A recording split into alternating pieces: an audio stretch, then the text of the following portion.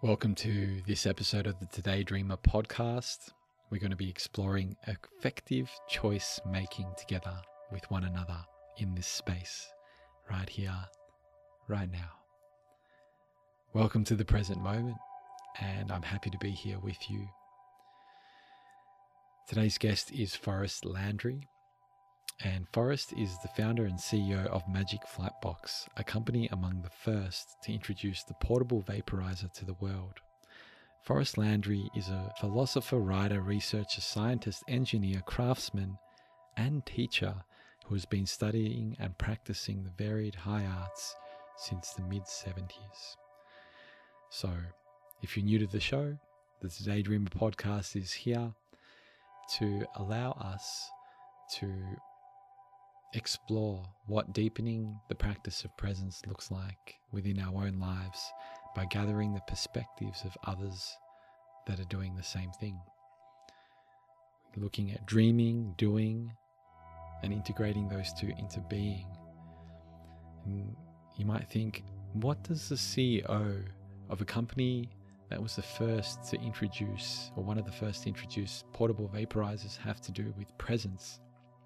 Well, Forrest is a remarkable human. I would like to tell you a short story before we begin.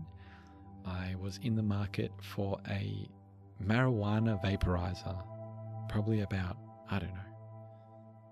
5 or so years ago, maybe more, because I was looking for, at the time, a healthier way to ingest marijuana, because I could tell that it just wasn't good for my lungs. When I used to smoke, and I came across this cute little box made of wood, and on the back of the box there was a message that said something like, always make choices from a place of love and not fear. Love is always stronger than fear, something like that. And I really remember feeling just this remarkable feeling inside that something so true was on the back of this little box. And I went traveling for a few years, and on my journey this message kept coming up every time I had met a difficult fork in the road in terms of having to make a decision. And I decided to go with love every time I noticed it and reflected upon the message. And this has really changed my life. It was kind of decision making from a place other than the mind. It's like decision making of the heart. And I got back and I came across Forrest's work, and I wanted to get him on to the show because, what he's done and how he's helped me, I'm sure that can kind of filter out to others in the sphere. It's such a beautiful thing to consider. His work, I feel, is 100 years ahead of its time. And it's surprising that, people are connecting with it now, but he's done some amazing work. He's done TED Talks and written books and done a lot of work into choice making. So today we're going to explore some of that, and we're going to see what we uncover. If you're enjoying the episodes, if you're enjoying the show and you'd like to find a way to support the show, the best way to support these mindful media vibes that I'm sending out every week into the sphere, into your eardrums, and if they're resonating, please consider sharing the show with others. But the best way to support the show is to become part of the Today Dreamer tribe.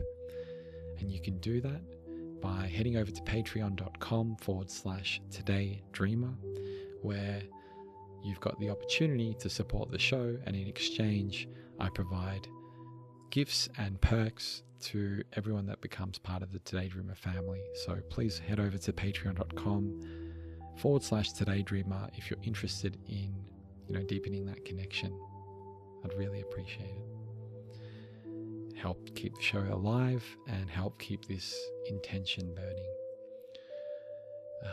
So let's take a moment to take a deep breath together, come into a moment of pause, a moment of stillness amongst the chaos of our lives, and drop into kind of a shared space a little bit deeper together now before moving into the conversation. So I'd just like to invite you to find a comfortable position. It can be wherever you are at the moment, or you can find a seat on the floor or on a chair. You can even lay down if it feels right. And when you're ready, bring your eyelids to a gentle close. Take one big inhale in and exhale out. Into the nose, deep into the belly. And release.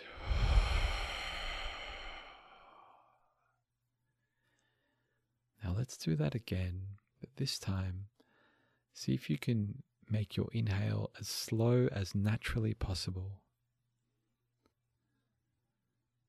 And whenever it is that you reach the peak, take your time with it and just pause there for a moment. Feel into that space before exhaling just as gracefully on the way out and pausing at the bottom.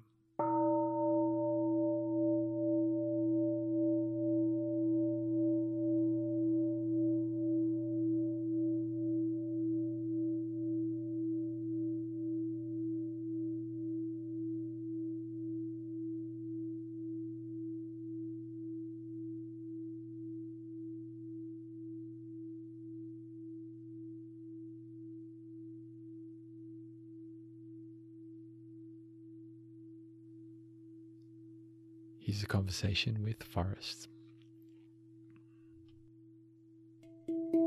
That message that you wrote on that little box I really just kind of upon reflection and just in preparation for this conversation,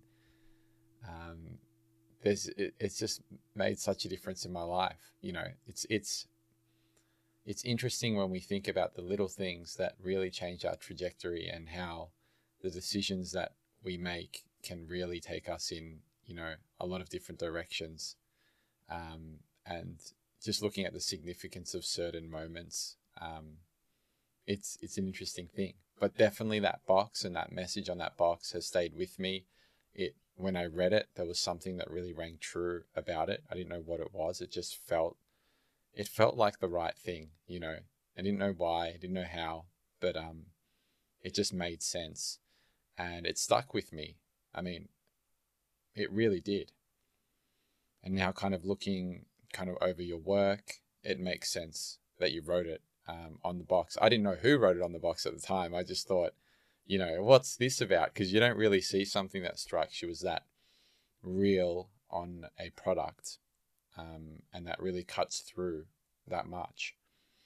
And I'm super glad to hear all this. yeah, well, it's something that it's just, yeah, it's something that's really, I've noticed, changed the way that I make decisions now, if I'm going to be honest. And it's really, you know, it was a seed. All it was a seed that was planted. And that's really grown into something now that has been really useful in my life, through difficult moments, very, very difficult moments, and a lot of struggle. That message has come through. And it's been confusing at times, you know, sometimes, just for everyone. I don't know if anyone's listening at the moment, but for everyone listening, the message was something like, choose love over fear. Always choose love over fear. And, you know, sometimes I was questioning in my life, you know, it seems like fear creeps in both directions of the choice, you know, when you've got two kind of options. But then it's like, well, you don't want to be basing your decisions on fear. And even if it's a struggle to find yourself coming to the more difficult one, which is often love, like it's not easy to make a choice that's kind of against what your mind is telling you or screaming at you, and coming from somewhere that's a bit more within and like more of a felt sense. It's a difficult thing, but it's almost like that push to step over that obstacle is always worth it in the end. And that's, for me, that's been recognized by a real sense of, and I wasn't sure in the beginning if it was a sense of relief for having made the decision, or just this feeling of just going, like, things are on the right track, and I'm moving in the right direction because I've made the decision based on love. So I'm not sure if any of that makes sense, but No, that's, it all makes sense. yeah. And it's actually just, I mean, I can talk about what that statement is and what it means and why I put it on there. I can, you know, connect the dots because what you're describing to me sounds, it sounds right. I mean, what I hoped for was what you're describing, to have created the capacity for people to really improve their lives. I mean, that was the reason I put it on, very Mm. specifically. I mean, if you look at my website, I have a couple. I have mflb.com, which is where I'm posting a lot of stuff these days. Mm-hmm. There's an older one, uvsm.com, but basically MFLB has all my recent work, including that other one. And so, you know, if you look at it, you'll see there's an enormous amount of stuff that I've written and time that I've spent doing writing and things. And, you know, I was really thinking about, well, what does this all boil down to? Like, what is the one thing I can say to somebody? And just know that if they didn't understand anything else I said, but if they really got this one piece, that it would really help to make a difference. And you know, this was back before the whole Silicon Valley cliche of make the world a better place. You know, this was my actual attempt to do that, not the cliche version, but just the genuine sense of, if I'm going to suggest a concept or an idea that I know to be the case, that I can believe in, and that I know that other people can believe in, what's the simplest and most succinct statement of that I can come up with? And so the aphorism, love is that which enables choice. Love is always stronger. Love is always stronger than fear. Always choose on the basis of love. That's been printed on pretty much every single one. I mean, we literally, all of the units that we've ever made and shipped, that message is on it. And you know, it's essentially it's three parts. Obviously, the first part is a kind of definition. The second one is a kind of theorem, and the third one, as you know, is an injunction. Right? It's a what to do.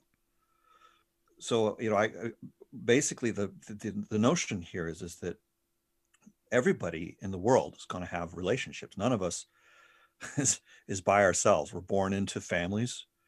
We have friendships and work partnerships and so on. And then, you know, eventually we pass, but the legacy that we have is in our relationships. And so in this sense, the idea is that if those relationships are going to be healthy, if they're going to be real, if they're going to be generative in some sense, you know, have a future, then we really need to get this practice right. The practice of, how do we care for one another? How do we love one another? What does that mean? And so the idea is of love is that which enables choice, is something that for me clarified what the action of love was. I mean, there's so much poetry out there about what does it feel to be in love, right? And that's a very self-oriented point of view. But if I'm trying to figure out how to be loving towards another person, then now this notion is a guideline. I want to enable their choices.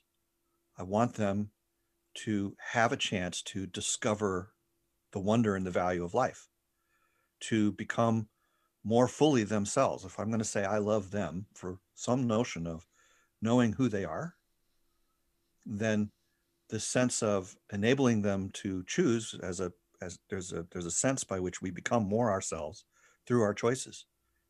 There's another aphorism in this system, which is, self is the product of all the choices you have made and all the choices you could make. Mm. It's both, right? So in other words, I am partly infused by all of the experiences that have made me who I am today, all of the choices I've made in the past that have led me to this moment. And at the same time, being who I am, whatever wisdom I have, whatever skills, you know, things I've learned in life that I could apply, that I could enact by making things or writing or teaching or whatever it is that I choose to do, that those skills inform all of my future capacities. If I know about botany, I'm going to be able to make, you know, healthy plants. If I know about cooking, then I'm going to be able to make good food, you know, whatever that means, right? Having some notion of even what goodness is a skill. And so in effect, there's a there's a real sense that by enabling a person to choose well, to choose wisely, to know what their choices are, know what their values are, know what their basis of being is, then, to affirm that, to essentially say, how can I help? What are the things that I can do that would enable you to choose well and wisely and fully, and to become more yourself, so that by being more yourself, that I can even more fall more deeply in love with you. Mm. And so this sense of love is that which enables choice has now become a really discerning test. It's like, am I just enabling my own choices? Am I trying to supplant their choices? That wouldn't be genuine love, right? If I'm trying to replace their choices with my choices for my benefit, then that's not loving. And so, and right away we can start to see these kind of distinctions, right? I mean, it's obvious as soon as you think about it that way.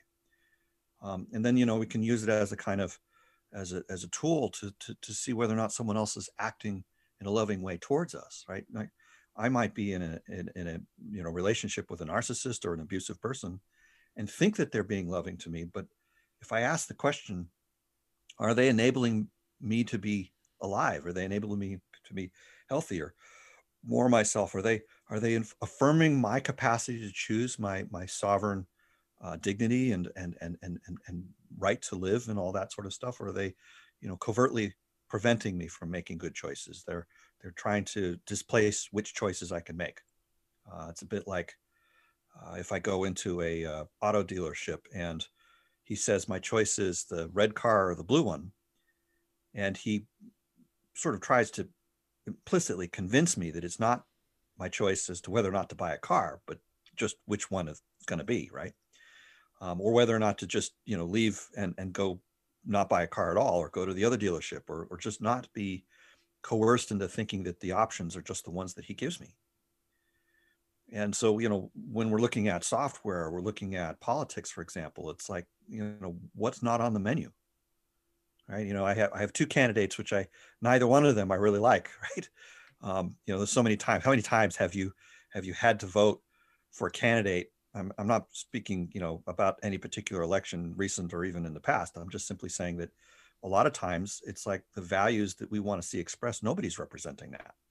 Mm. And so, in a sense, there's a real need here for us to recognize when it is important to know when to abstain, or when to be in a relationship that is different than the one we're currently in, because the skillfulness of loving one another hasn't been established.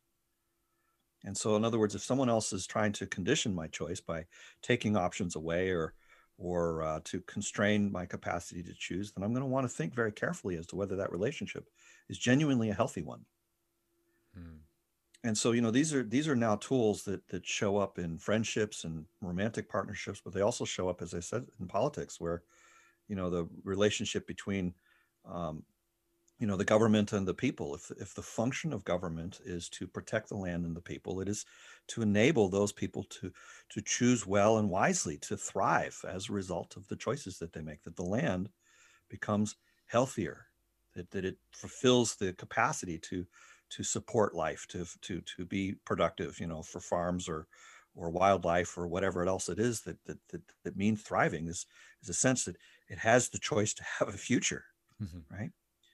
And we can extend this even to the relationship between individual people and systems, software, for example. I mentioned the thing about the menu. Does the software actually enable a person to do the things they need to do, rather than the things that some big company, the big five firms want you to do certain things a certain way? They take out certain options and they make things opt out rather than opt in, and all the sort of dark patterns about how software can be used to manipulate human behavior. Mm. Yeah, And so, it seems like there's quite a, I guess we're all going a certain way, following the stream of things. I'm trying to kind of put this in words the best I can. And I've noticed with the decisions that have gone against that, and gone for a different option that may not be on the menu, there's almost a sense of um, it's more than, it's like a glitch in my system of being, like a kind of a struggle to kind of step out of the kind of, given the presented options that I'm used to, going down those paths, and kind of finding a new way through the forest, I guess. And Yeah. it's been, it's almost, that hasn't even made any sense to my mind. And I remember feeling like the first time that this happened, you know, afterwards it was like, oh, that was the best thing I could have done. And this is, I can't believe I actually made that step. But during the process of making that decision, there was this real glitch between like my mind was trying to like tell me that, from an analytical sense, that this wasn't the right way to go. And there was this almost a sense of dropping into the gut or the heart or the body. It was like an embodied decision, and a sense of trust and curiosity and experimentation that took place to be able to step into these decisions that just seemed like crazy to my mind, but felt right. So there's this, and it's the same thing. Like if you're at a car dealership and he's saying, "Do you want the red car or the blue car?" and it just doesn't feel right, Yeah. to be able to walk away, even though your mind's telling you, that's been sucked in by this illusion of choice that he's created. Um, it's almost the idea of going with what you feel. It's like a sense of intuition. And I was thinking about an example this morning, just of like some dodgy situations I've been in while traveling, and just this kind of idea of just walking away from it, and how much trouble I would have saved myself. I did save myself. Instead of kind of going down the wrong road, it could have easily turned into like some sour situation many times. And that applies to different areas in our life. But I guess it comes down to what I'm interested in exploring is, recognizing those moments, and even, for people that aren't used to making those kinds of decisions, how do they get started with them? How do they kind of, because it seems like it builds and it becomes easier as you go. So once you start making these decisions, you've kind of already figured out the pathway to do so, and then they become easier and easier. But the first one's a real, like I said, like a real struggle, a real glitch in the system. Yep. Do you have any thoughts on kind of those first steps, or like a way into making more effective decisions based on a sense of feeling, or however you would describe it in the context of your work? Sure. Yeah, absolutely. And it's the right question, which is, how do we integrate a kind of sensory awareness and embodied awareness? And you're right, it is a kind of feeling based process. It starts there. It wants to start there.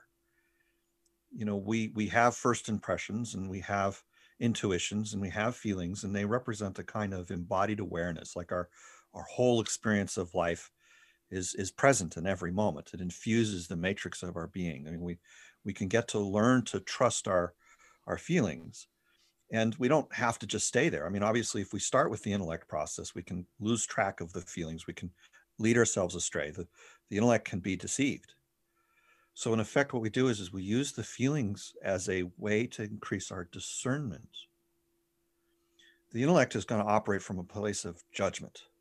It's going to try to figure out a simple, easy answer, right? But a lot of cases, what we're really looking to do is to be more discerning. So we want to start with the feeling, and then as we explore what is the meaning of the feeling, then we begin to also bring our intellect back into it. But you don't want to start with the intellect. The intellect has nowhere to go. It's like a race car, but no direction. It doesn't matter how fast the car is, how powerful the engine, whether or not it's designed fuel efficiently, or has brilliant colors on racing stripes on the side, and so on and so forth. If the car is driving into a cliff or off of one, it doesn't matter whether or not the driver has a PhD. Somewhere along the way, there has to be guidance. There has to be a kind of sense of direction, and the feeling, the value systems, the underlying basis of choice that is embodied in a kind of built-in physical wisdom gives us that guidance, right? It's a sense in which we we have a direction that we want to go in, and that direction is infused with some sort of meaningfulness that is maybe something we don't appreciate right away or know right away. We have to then use that feeling to inform our thinking, to basically say, okay, I trust that I'm feeling something, and that the fact that I'm feeling something is important. There's signal here. Mhm.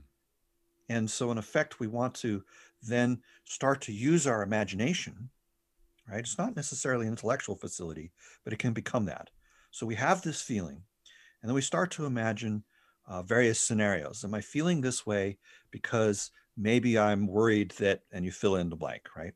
Or maybe I'm reminded of some traumatic experience or something like that. So you start to try these different hypotheses, and you compare how that imagination makes you feel versus how you feel, and you make that comparison, and then you start to develop a kind of narrative as to why you feel that way, right? So it's like it's taking an unconscious, I don't know why I feel this way, and converting it into one that is conscious.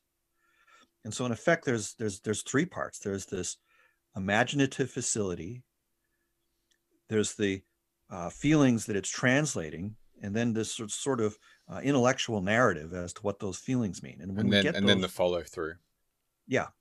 So in other words, the idea is that if I can I have enough flexibility of imagination, I've worked with this exercise enough that I start to become really good at noticing when I have a feeling, figuring out what that feeling means by, maybe I talk to it, like with people, this is kind of stereotypical, but women talk to one another, right? Men should too, right? We want to say, well, I'm feeling this, or I'm thinking that, or so on and so forth, and then compare how the statement makes them feel relative to what it was their original feeling. So if I say, hey, I feel sad, I can start to notice whether that feels consistent or not, right? So I might say, well, actually, that's not quite right.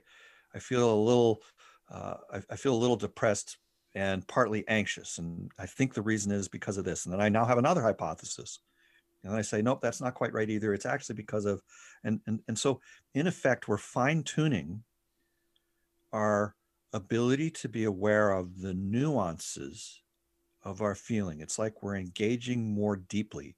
We're getting more present and more embodied and more in touch.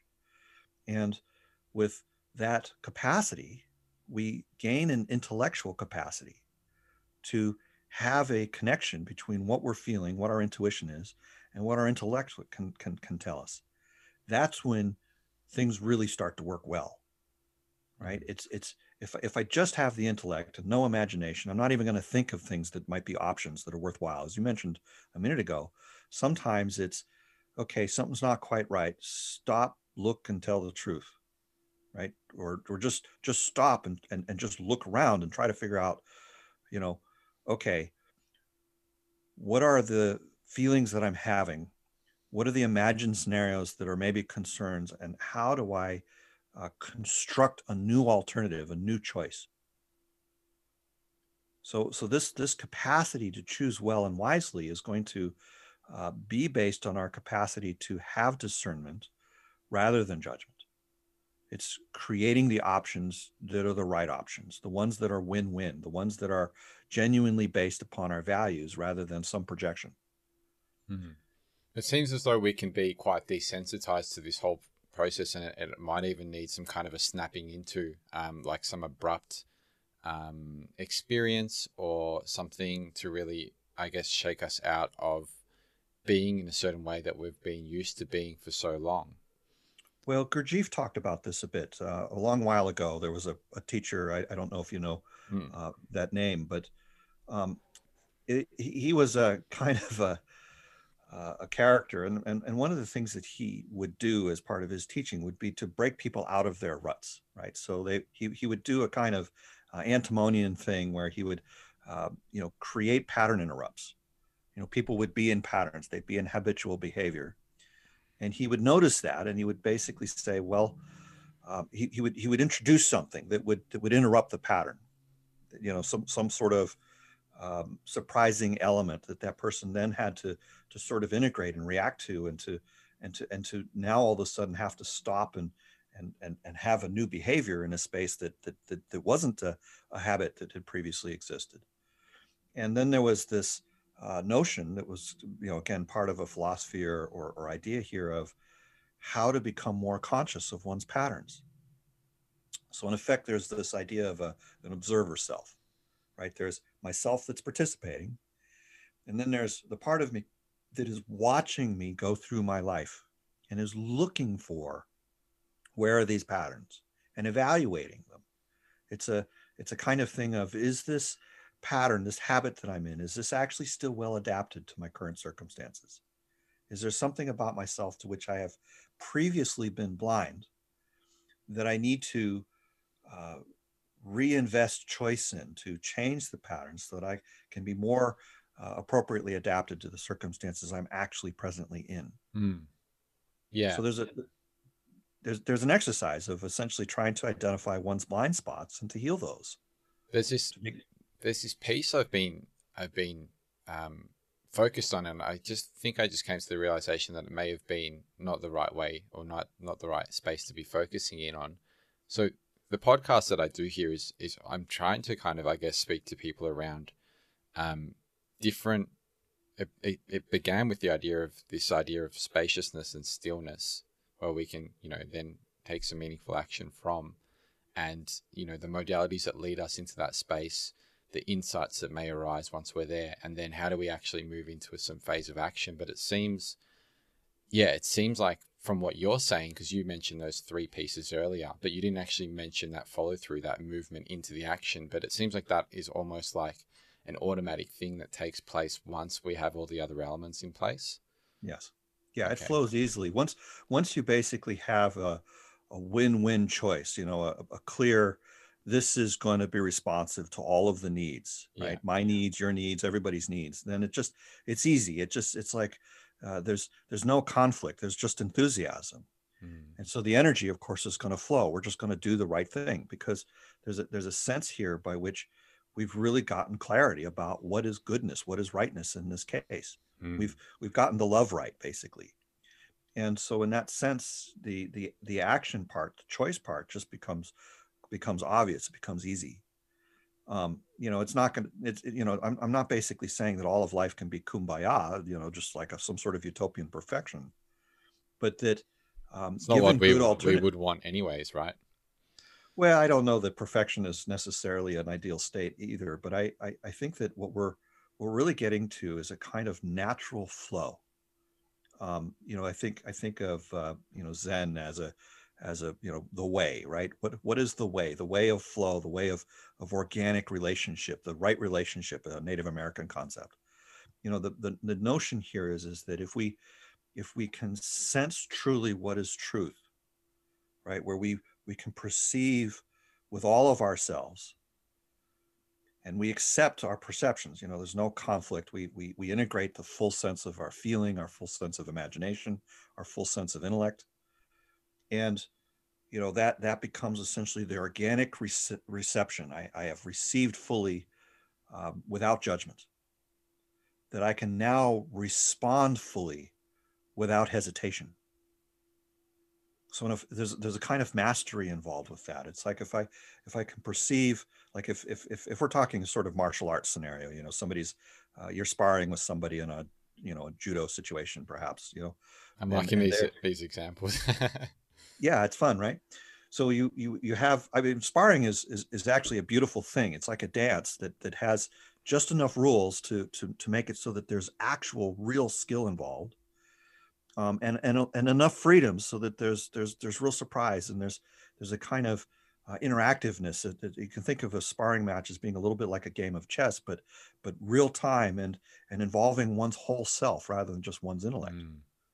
And so in a sense, there's a deep beauty with that. And we don't necessarily, when we're in a sparring situation, or even an actual conflict, hopefully that's not a scenario you find yourself in, but that person's throwing a punch at you, you're not saying, oh, woe is me, why are they doing this, right? That intellectual construct would just get in the way. You have to actually deal with the situation right then and there. Any hesitation to try to basically have evaluativeness about the whyness of it is not going to let you spend as much time processing the what of what is happening. Seems that the lead up to that, though, and this idea of practicing a certain craft or developing a skill set, the training element, when it comes to that match with the opponent, that's when it all kind of comes into play.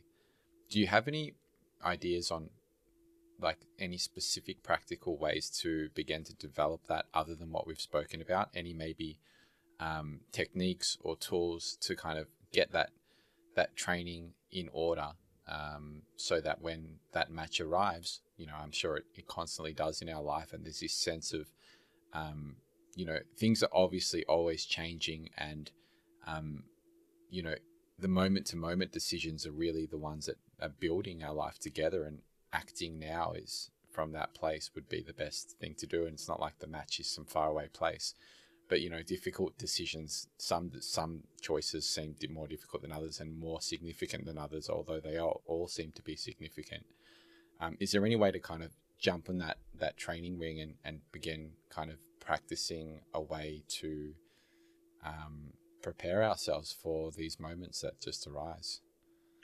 Well, I think there's some things for sure that come to mind. I mean, obviously, if I want to be able to respond with my whole self, I need to know my whole self, right? So, when we respond as an integrated being, we can be very effective. Like if all of me is moving together, I can be, again, without inhibition or without barrier, right?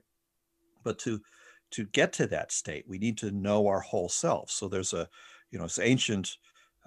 We know it is coming from the Greeks of know thyself. There's a kind of meditation element to this.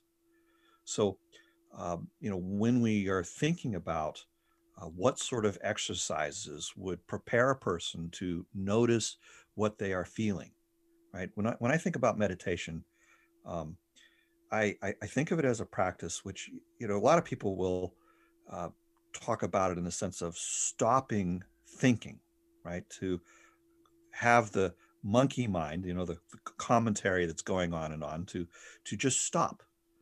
But to me, trying to stop something is that's only part of it. It's what you start that is also important.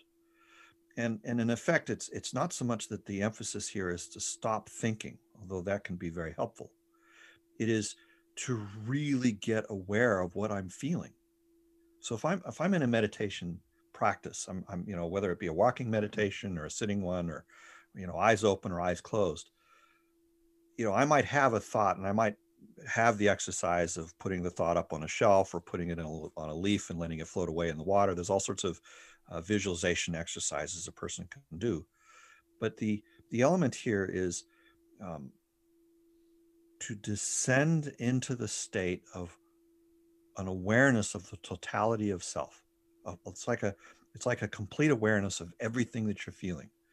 And at first it might be, oh, I didn't know I had a pain in that particular toe, or it might be, oh my God, I itch everywhere. And there could be any number of distractions that come up. But the idea here is that over time you'll begin to become more and more aware of all of the things that you're feeling in that moment. You'll become attuned to your own sensory capacities, your own sensory state. And the more that you can become discerning about that sensory capacity and that sensory state at all levels, I could say emotional, but we're really talking about feelings. We're talking about, not just physical proprioceptive, sensations in one bodies, but essentially the sensation of what it is to be you within the totality of your own conscious being. Everything that we experience in life is going to have an effect on us. Every person that we hang out with, how I am with my parents is going to be different than how I am with my friends or with my boss. So we each influence one another's feeling state. Everybody, the plants that are around you that I can see in your thing influence you. They change the shape of how the space that you're in feels. The color of the walls, the items that you pick and choose to put on your shelves, every little thing is going to affect the way in which the room feels and the way in which the room affects you as a person in it. So when we become more aware of our natural feeling state and we come into different spaces, we can begin to notice how those spaces affect us. We can begin to notice how different people affect us. And that gives us a much more fine-tuned awareness to begin the process of imagination and intellect integration. Yeah. So in effect, it's on one hand, we're becoming more aware of our feelings so that we can become more aware of what feelings are changing. And then we can notice the changes. Yeah. And so there's a baseline awareness, and there's all sorts of exercises about this, going on walkabout, for example, and experiencing a very wide variety of things and taking nothing with you, and essentially being in a place that you've never been and don't know, and then changing those rapidly, that we can begin to see what is our natural repose despite all the world around us changing. We randomize the world so that we can find the consistency, which is ourselves. And we therefore now know what is ours and what is not ours, what is ourself and what is other. And in that capacity, so again, these are all different sort of flavors of what is meant by meditation or practices that would be generative of this. And then you even notice, for example, that as I was describing earlier, that in order to let the thoughts go, I might imagine a visualized scenario of putting my thought on a leaf and letting it float away down the stream, right? So I have to imagine a water flow. I have to imagine that there are leaves and my thoughts can be made into little crystals or something and put on those leaves and off they go, right? So in effect, the idea here is that not only is it the case that I become more aware of my feeling, but I'm also starting to explore and to develop the capacity for imagination. So that would be the next piece, right? So, there's physical exercises to improve one's health so that one can respond as a whole being. There's the sensory, become aware of one's feelings as much as one is already aware of one's thinking, right? Most thinkings are easier. Thinking is an object, but feeling has to do with a subject. It's not a thing. We don't have very many words that are very good at holding feelings. I mean, there's a whole range of them, but if you've ever tried to write down a dream, the nuances of the dream that you have when you wake up and what you can write down on a piece of paper, very different things. And so, in a sense, there's this becoming more conscious of one's feelings, and then there is the increase in the variety and flexibility, and literally just the nuance of capacity in one's imagination. Mm-hmm.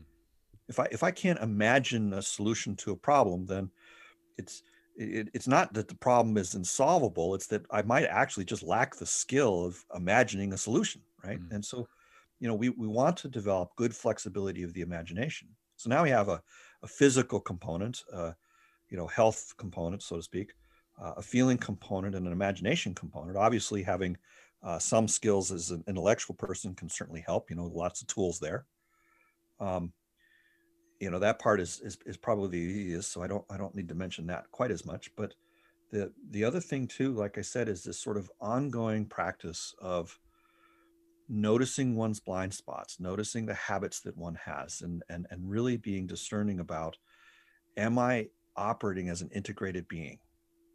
Anywhere I have obsessions or places where there's addictions or things like that, there's going to be places where my sensory capacity has become distorted. I've in effect got too much sensitivity in one place and not enough in another. There's a edge there between, and that can be in places that it may not be that easy to spot, and it's worth the focus. And also distraction comes into that that's right, that bubble as well, I guess. Notice how attention moves. Yeah. Get skillful at being able to notice how attention and feeling moves. And once you develop some skills in that space, you'll find that it serves you in many, many aspects of life. I can't stop smiling because everything you're speaking about, I've got this idea for a book, and everything you've just said is like exactly what I've written down that I want to have in the book.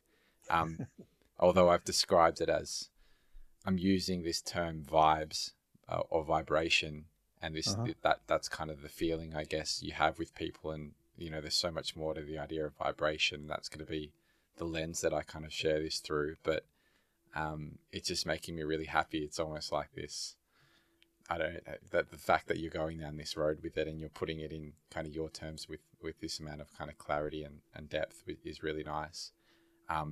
And you're right about creativity. It is a muscle that, that needs working out and practice to develop this, bandwidth of imagination to be able to use in these scenarios. But yeah, I'm really enjoying everything that you're kind of going through with me, Forrest. This is like a nice sharing. I'm just trying to thinking maybe to change gears a little bit and take it in a different direction. But this is so powerful. Everything you're saying makes a lot of sense. Yeah. Glad to help. Yeah. So yeah, it's just, I guess, there's this element of, it keeps coming back to, this element of moving into or following through with things. And maybe it's just that it seems to be a personal thing, but there seems to be something that's stuck in that area. So once the understanding is there, and once everything is felt, there's like this practicing that takes place. And then there's all these other things that need to be incorporated, like this sense of patience, but also this sense of needing to move because of the way everything seems to be changing in the world and going. This idea of contribution, the importance of a meaningful contribution in a timely manner, but then also being kind of compassionate with ourselves and kind enough to kind of allow that process to happen organically. Because it seems as though when things are rushed or when choices are rushed, there may not be the optimal outcome. But then there's also this sense of like, if you stay in the space of making the choice for too long, there's something that's really draining and really like, there's something that's horrible about just living in that space without making the movement or finally coming to a decision. And there's this idea that I come to of like, as you walk, the path unfolds as well. So not needing to kind of be super, 100% about everything and kind of allowing things to develop. I'm just going to make sure this, the computer's just running low on battery. Give me one moment, but you're with me, yeah? Yeah. I got your question. So one aspect of your question is, how do we gauge the appropriate timeliness, right? To not rush, but also not to procrastinate. Exactly. Right. And, that question about, first of all, I agree with you in the notion that there is a right timeliness. And we want that timeliness to be appropriate to the circumstance. You mentioned earlier that, some choices feel like they're more momentous and yet every choice feels important. If I'm trying to choose, which school I'm going to, or which job I'm going to take, or which partner I'm going to have, then there's a real sense that these are really long-term choices, right? If I go to this college versus that one, it could have real significant long-term implications in terms of who I meet, what relationships and jobs and opportunities will open up to me, and my course of life will be genuinely different. Same for taking one job or another, or getting involved with one person or another. There's profound impacts that those choices have, and that's just speaking at a personal layer. Obviously, when we're talking about communities, what we invest in as a community, what we basically do as a nation and as a planet is profoundly important as far as our collective future is concerned. So for things that are deeply important, I think there is a kind of proportionality of wanting to explore more deeply, wanting to really think and feel and imagine different scenarios, and to do so in a way that is commensurate with the depth of the impact. If I'm just trying to figure out whether or not to have, a mochaccino or a pastry or something, then the scope of the impact of that choice is probably going to be, the next few hours. But if I'm basically looking to define the course of life, then I really want to spend some days or weeks thinking about that. And I say thinking, but I'm including the imagination of feeling and conversations with other people, collective sense-making process, research and exploration, the real test it all the way through with every facility that you have. Whereas, so how do we know? Well, one of them is the gauge of importance, higher impact choices, longer time, just quite frankly. Then there is a sort of correction that we want to make for a kind of habitual bias that we all carry. And this is called the action bias, which is it's an evolutionary thing. You know, when we're in the jungle, you know, think caveman times, for example, and you hear something, you know, a little bit over your shoulder and rustling in the bush. Your first response is probably going to be an adrenaline rush to basically run, or maybe to turn around and prepare to fight because it could be a tiger.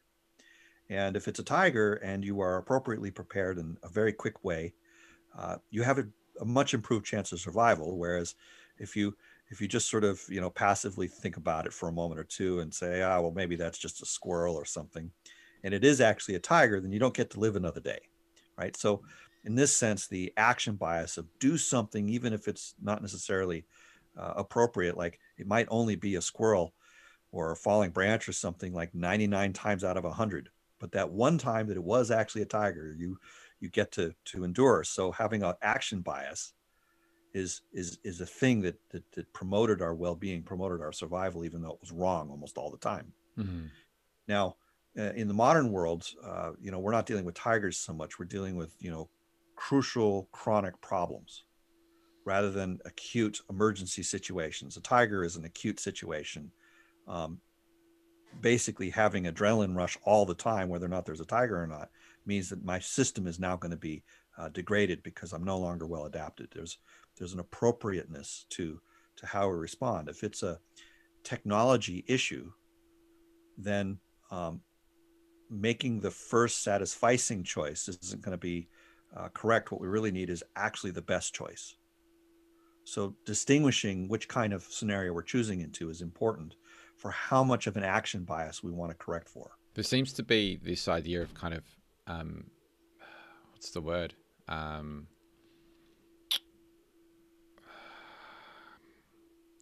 Like, I'm just going to describe it because I can't think of the word right now, but kind of like failing and then like just kind of fixing our mistakes as we fail and Right. Trial and error approach, what we call this safe to fail probes. yeah. So this comes from some of the complexity work, the Cynefin framework, and Mr. Snowden, who did some, not the guy who is in Russia, but a researcher on complexity. Because there can be a stunting process that takes place when there's like everything's too overwhelming and we don't move because you know Yeah. and we kind of want to do something Yeah, about that there's as a well. lot of balances here. So I Yeah. want to sort of outline the different ones, right? So for instance, if we if we become habitually disabled, right, everything we do we believe is going to cause problems, Mm. then there is an inhibition, right? So for instance, if I'm dealing with a situation that you know, mistakes are allowable, then probably I don't need to figure everything out. I can try some things out and learn from those experiences and then do better, right? Mm. And so a satisficing approach may be actually just what exactly is needed. I might not be able to anticipate in advance how things are going to respond. You know, complicated world or complex situation. I may need to have some experimental back and forth to do the sense making necessary to come up with a good answer. Whereas on the other hand, if we're dealing with something like biotech or artificial intelligence or you know, X-risk phenomena You as want to to get it whether or right not, the first time. Yeah. yeah, you have to, right? I mean, Yeah. anything to do with nuclear weapons, for example, you know, you really don't have the option of trial and error. You need to be certain that you just don't make mistakes or we're all gone, basically. Mm. So in this sense, the amount of process that I will engage in my choice is going to be very, very different depending upon whether or not, again, you know, safe to fail probes are possible, whether or not there's experimentation possible. In other words, is it a thing where the first good solution is enough, or does it actually have to be the best solution? Have you thought about in your time, sorry to slightly interrupt you, Forrest, but have you ever thought about, a framework for introducing this into the collective consciousness for like kind of helping enable people deeper to make choices like this or from these with these considerations? I know you're doing a lot of work in that area, and I'm just curious to know um, what your thoughts are in terms of kind of, you know, dusting the space with this kind of vibe. You know what I mean? Well, I'm one person, and the social media world is very noisy and busy, and so I'm not necessarily going to be able to convince anybody that what I'm telling is important. But I think that to the degree that people discover it to be meaningful and worthwhile, they'll come back for more. I mean, that's mostly what I can offer. I can basically say, there are recordings such as the one that we're making right now. There are books that I'm writing. There are occasionally I get the opportunity to teach, and people are really paying attention.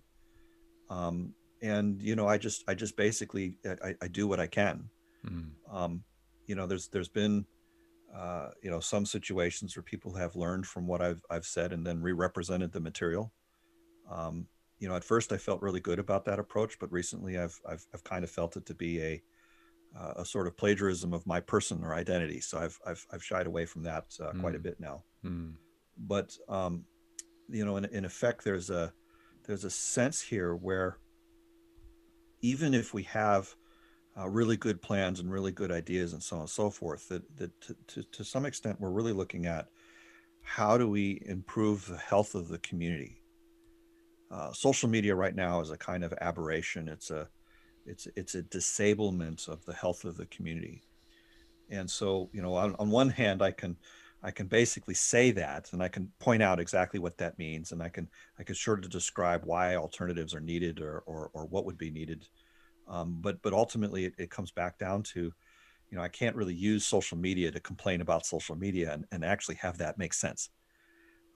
I mean, I can to some extent, but Mm. it's already a little bit convoluted because of the means ends sort of paradox.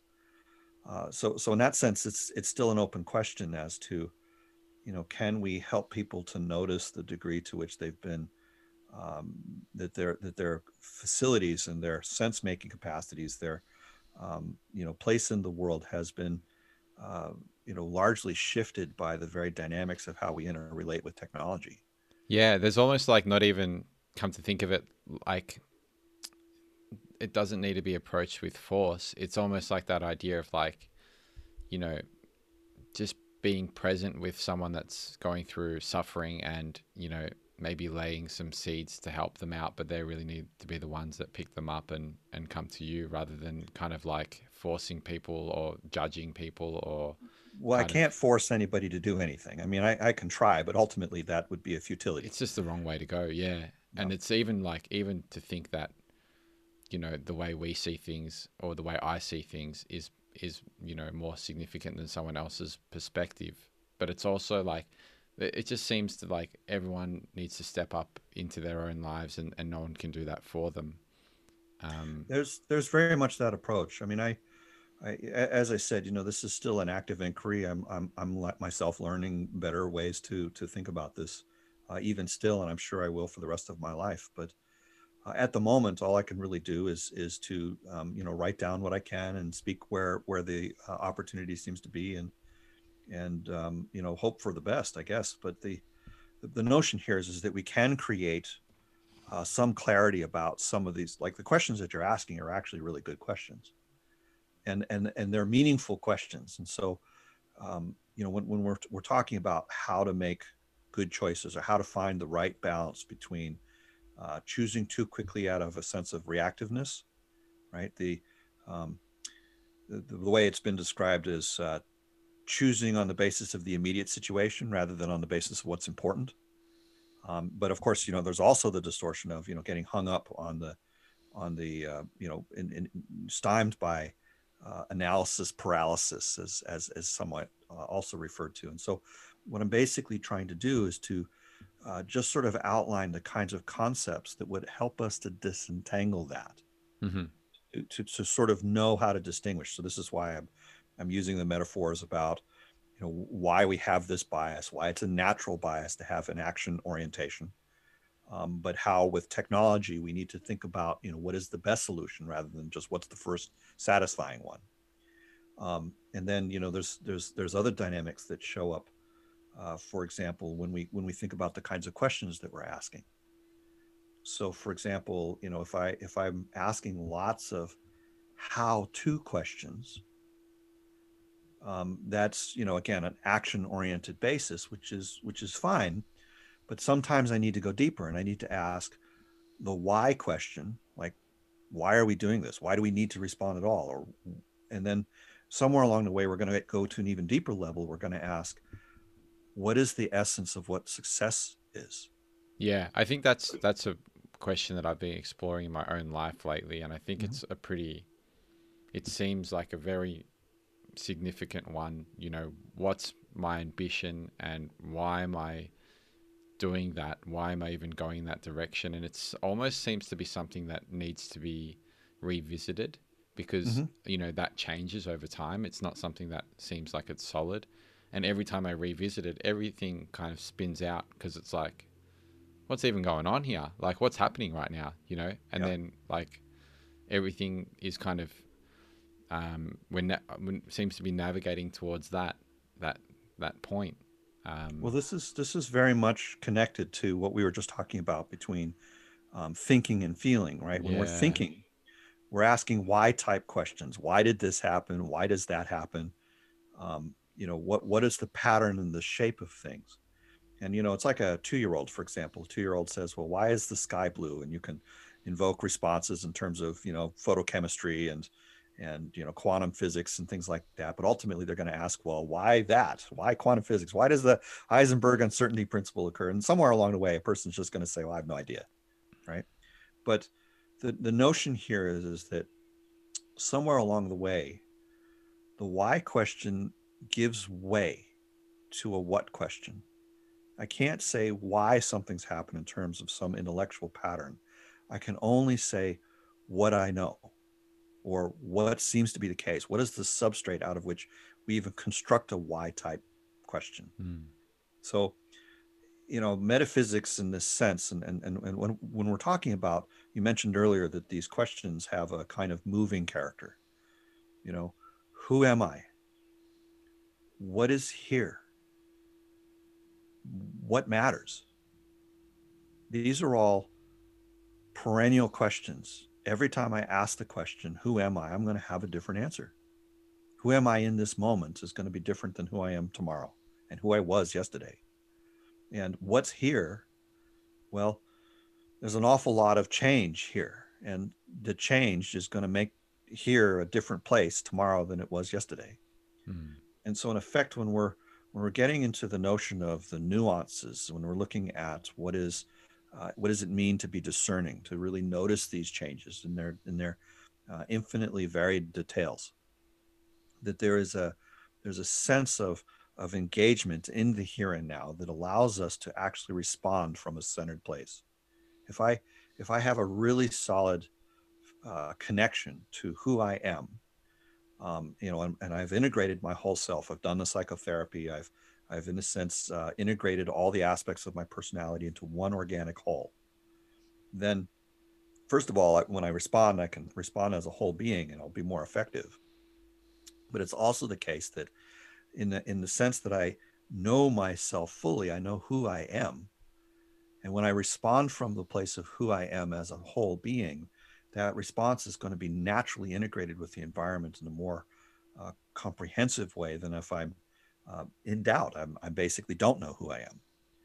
So these meditation practices of essentially becoming more aware of oneself, become more and more aware of one's feelings, isn't some sort of narcissist thing. It's actually a sense of creating the capacity to be able to be fully present and to feel the time as to when is the right time to respond, to not react, but to act, right? And the reaction has a causal element, has a kind of unconsciousness, but the discernment creates a deeper consciousness, a deeper awareness of the flow, so that the moment in which you feel moved to act is much, much more likely to be the right moment in which to act, right? And again, this is a discerning thing. Judgment is going to have a reactiveness to it. It's going to have a kind of unconsciousness built in. But as I become more aware of, moving from the question of how to why to what, when I can live in the space of what is, both for myself and for the world, then I can have the impedance match between what is in myself and what is in the world actually be the best. And from that we can actually answer questions of who and when and where. And that's all there is to it, right? There's really only 6 questions: how, why, what. Those are the abstract questions. And then we have the embodied questions of who, when, and where. And there are only 6 kinds of questions. And so in effect, if we really get to the sense of having mind and body and, you know, the sort of heart and the gut integrated with our capacities, then we are able to have the who, the when, and the where be in balance between the what, the why, and the how. And that's the whole package. So in this particular sense, I think that you know, we as a culture have you know, we've become displaced. We've in effect traded a sort of hypernormal stimulus. You know, the feed of news articles that just scrolls past, and the whole psychodynamic of the slot machine mentality of, you know, if I do this, I'm going to get this reward token in the form of likes or followers or something like that. But all of that is pseudo action. It doesn't actually touch the real world. It's not going to, you know, make a new kind of you know, energy system or build a house or genuinely help another person move or grow a garden or, you know, cook dinner or anything like that. It's going to be you know, essentially the signaling of something rather than the actual being of it.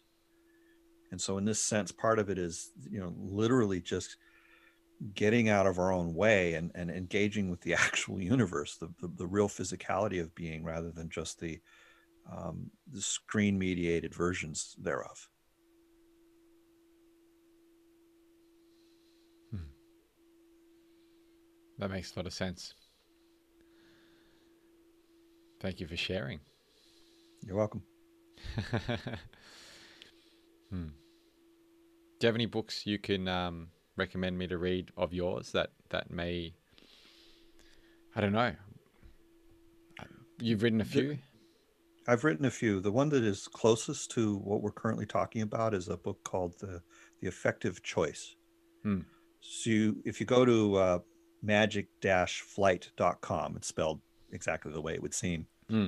Um, you know, and you look for books, and you basically see the Effective Choice book. You can purchase it direct. We make those books. You know, we don't we set up our own printing shop, and we just did a run of making our own books. It was kind of fun. Nice. Um, and you know, the topics that are in the Effective Choice are really interwoven through a lot of the stuff that we've talked about today. Hmm. Fantastic. Well, yeah, I think we've kind of gone to a place that seems pretty meaningful to me, and yeah, I don't know what else to say. It's just I really appreciate it, and you know, like I mentioned earlier, I appreciate the profound impact you've had on my life in it. Just, you know, in a way that, you know, it could seem so simple, but it's had all these like kind of deeper kind of effects. So thank you. Well, you're most welcome. Thank you for reaching out. I mean, you know, the whole thing about um, you know, the intention that I put into putting that aphorism on the back of our products. Um, you know, there's not very many companies that do something like that, but honestly, it was something that for me felt meaningful, in the hope that the experience that you've had as a result would be the thing that at least somebody had. Mm. So to hear and to know that that has helped you so much is actually quite affirming for me, because it's a realization of one of my hopes and dreams in putting that on the box in the first place. You know, there's a sense here by which it's a kind of closing of the loop. It's a realization of a hope and a dream that this would make a difference in the world, that somebody would that hopefully many somebodies would benefit from that in a real and embodied way. Yeah, I guess if you're coming from a real place and you have this intention that's pure, and you put something out there, you know, sometimes it's not so obvious what the effects are. And Well, it's certainly not been obvious until relatively recently. I mean, it's been a while that was, you know, we've been running that product for 10 years now. And, um, you know, we even had contests at one point. Like we had I think it was in year 5 of the company or something. We basically said, here, we'll give you, some free product if you write an essay that really expresses the essence of what this aphorism is about. We got about 100 essays back.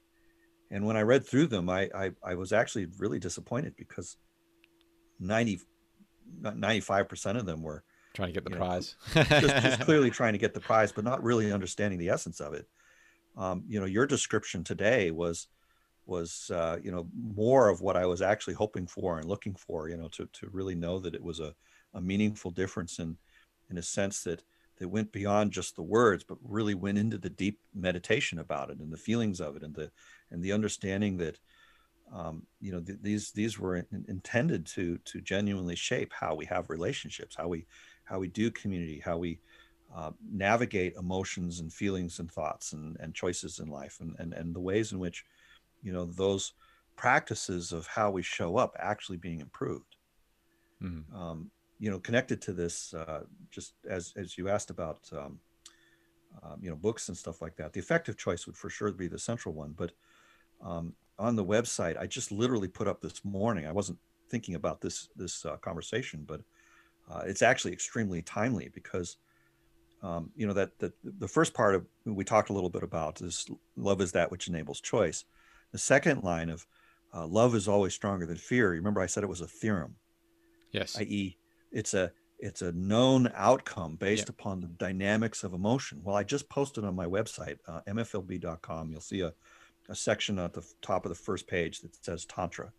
Okay. And you go into that menu, and one of them is going to be an essay on the dynamics of emotion. I wrote it. I'm going to enjoy reading that one. Yeah. Well, 20 years ago, I wrote this essay about how emotions flow and transform. And there's really only a handful of emotions. There's love, fear, anger, frustration, and depression. How do you come up with this stuff? You're just sitting there thinking about this, or like what's? Well, as a philosopher, I started with this notion of metaphysics. So there's this deeper system of the relationship between the subjective and the objective, and it Yeah. informs a whole lot of other questions. Yeah. So in effect, what happened is that, as I'm exploring in my own life of how to work with these, firsthand dynamics that I'm experiencing, I'm sure everyone else It's is nice too. that it comes from this place of experience. Yeah. Yeah, well, it has to. I mean, philosophy is not just the love of wisdom, but to in a sense, you have to embody that wisdom to some extent. It becomes a practical thing. So you just kind of write out your experiences and you look for patterns and you see, you come up with this theory and that would open up doors for, an Well, I extension had a of lot that. of help. First of all, as a software engineer, I was able to do some things which previous philosophers I don't think ever really had the opportunity to even try. So there's the internet and there's all the research that people had done, and at the time that I was doing this work, it was really the perfect time. I mean, the internet had just started to come into being, but it had come from a very academic background, and most of the people that were involved were engineers and were scientists and mathematicians and very, very passionate about the quality of their work. And so in effect, the signal to noise ratio was tremendous. I mean, nowadays it's almost all It's the other noise. way If I try around. to Yeah. yeah, so in effect, the timing was very good, and I was able to develop tools and capacities with these newfangled machines, right? These computers that were just powerful enough to be able to actually do this sort of work, um, to really be able to look at a tremendous number of theories of philosophy, of science, of engineering and math, and to combine them with these sort of spiritual and mystical teachings. And so in effect, there was a again, there's a whole story here about how the work was effectively done, but it wasn't just my own reflections on pattern and such like that. It was essentially the magnified result of centuries of people thinking about these topics. And Through so the when through computers and through technology at that time. well, it gave me the tools. It gave me some of the tools. There's two sets of tools. Well, actually three. There was the sort of objective computer science sort of tool set, and then there was a deep number of, frankly, for lack of a better word, esoteric practices that I had learned and trained in. Yeah. And between those was this deeply embodied sense of craftsmanship. My father was and still is a master craftsman. He's a woodworker. He has a shop and has been doing woodworking for all of my life. I mean, he That's the started when I reason those think I was boxes look so nice. Yeah. exactly. I mean, I was basically coming back to my roots, and that box is barely a demonstration of woodworking. It's a tiny thing, but honestly, it was nice to basically, after having so much of this ephemerality in the sense of a professional career as a software engineer, and then these super high abstractions and sort of esoteric disciplines, that to actually do something with your hands. I mean, there's a huge number of neural process that is in your hands. You have more sensitivity in your palms and fingers than almost your entire torso. So there's a sense here by which we literally become more intelligent by the capacity to build things, to work with clay or with wood or with stone or metal, and to know how nature moves shape and force and time. And so, in effect, if you become really skillful as a craftsman, then there is a kind of embodied intelligence that goes beyond just what is intellectually available in the This is computer fascinating. science world or in Yeah. the esoteric world. So in effect, I had these three tool sets, and in myself the capacity to combine them, and that led to things which were well, far more than the sum of the ingredients involved. Yeah. Yeah. I'm really cognizant of time here, Forrest, so I don't want to keep you too much longer. I would love to open a possible door to a future conversation at some point, whether that's 3 to 6 months time or even longer. I don't mind, but it would be nice to talk again. It would be great. Um, and I'm very curious about the specifics on the software and the practices, but I guess we'll leave that for another time. Well, how about 3 months? You reach out again, and ping me if you don't happen to get a response right away. I mean, I don't know what my future holds, but just keep reaching out until and try until you get an answer, basically. But I would suggest that it would be quite fun to meet with you again, and I have enjoyed the experience of talking with you quite a lot. So I would actually look forward to an occasion to do that again. Fantastic. Well, I think we could probably leave it at that. I'm definitely going to check out this theory that you threw up this morning, though, and I'm going to point people in that direction because it seems like, yeah, I'm just curious to see what I find, I guess. Yeah. Well, But explore what's on mflb.com. There's a whole bunch of stuff there. As I said, look at the dynamics of emotion. It's a kind of stiff, formally written paper, but there's a lot there that connects some of the dots on this. mhm. Again, there's a sort of tantra section that I'm developing, and there's a few other podcasts that I've done, that may be of interest to you if you dig around on the internet. Yeah, will do. All right, Forrest, thank you so much. And yeah, I don't know how to. It's very hard to convey, how thankful I am, you know, over the screen. I'd love to just reach over and give you a big hug and just, I really appreciate it. And I guess, yeah, we'll see how things go, and I'll hit you up in a couple of months. All right, sounds good. It was truly a pleasure. Hope Thank to you so talk to you again much. soon. Have a good one. Blessed be. Namaste.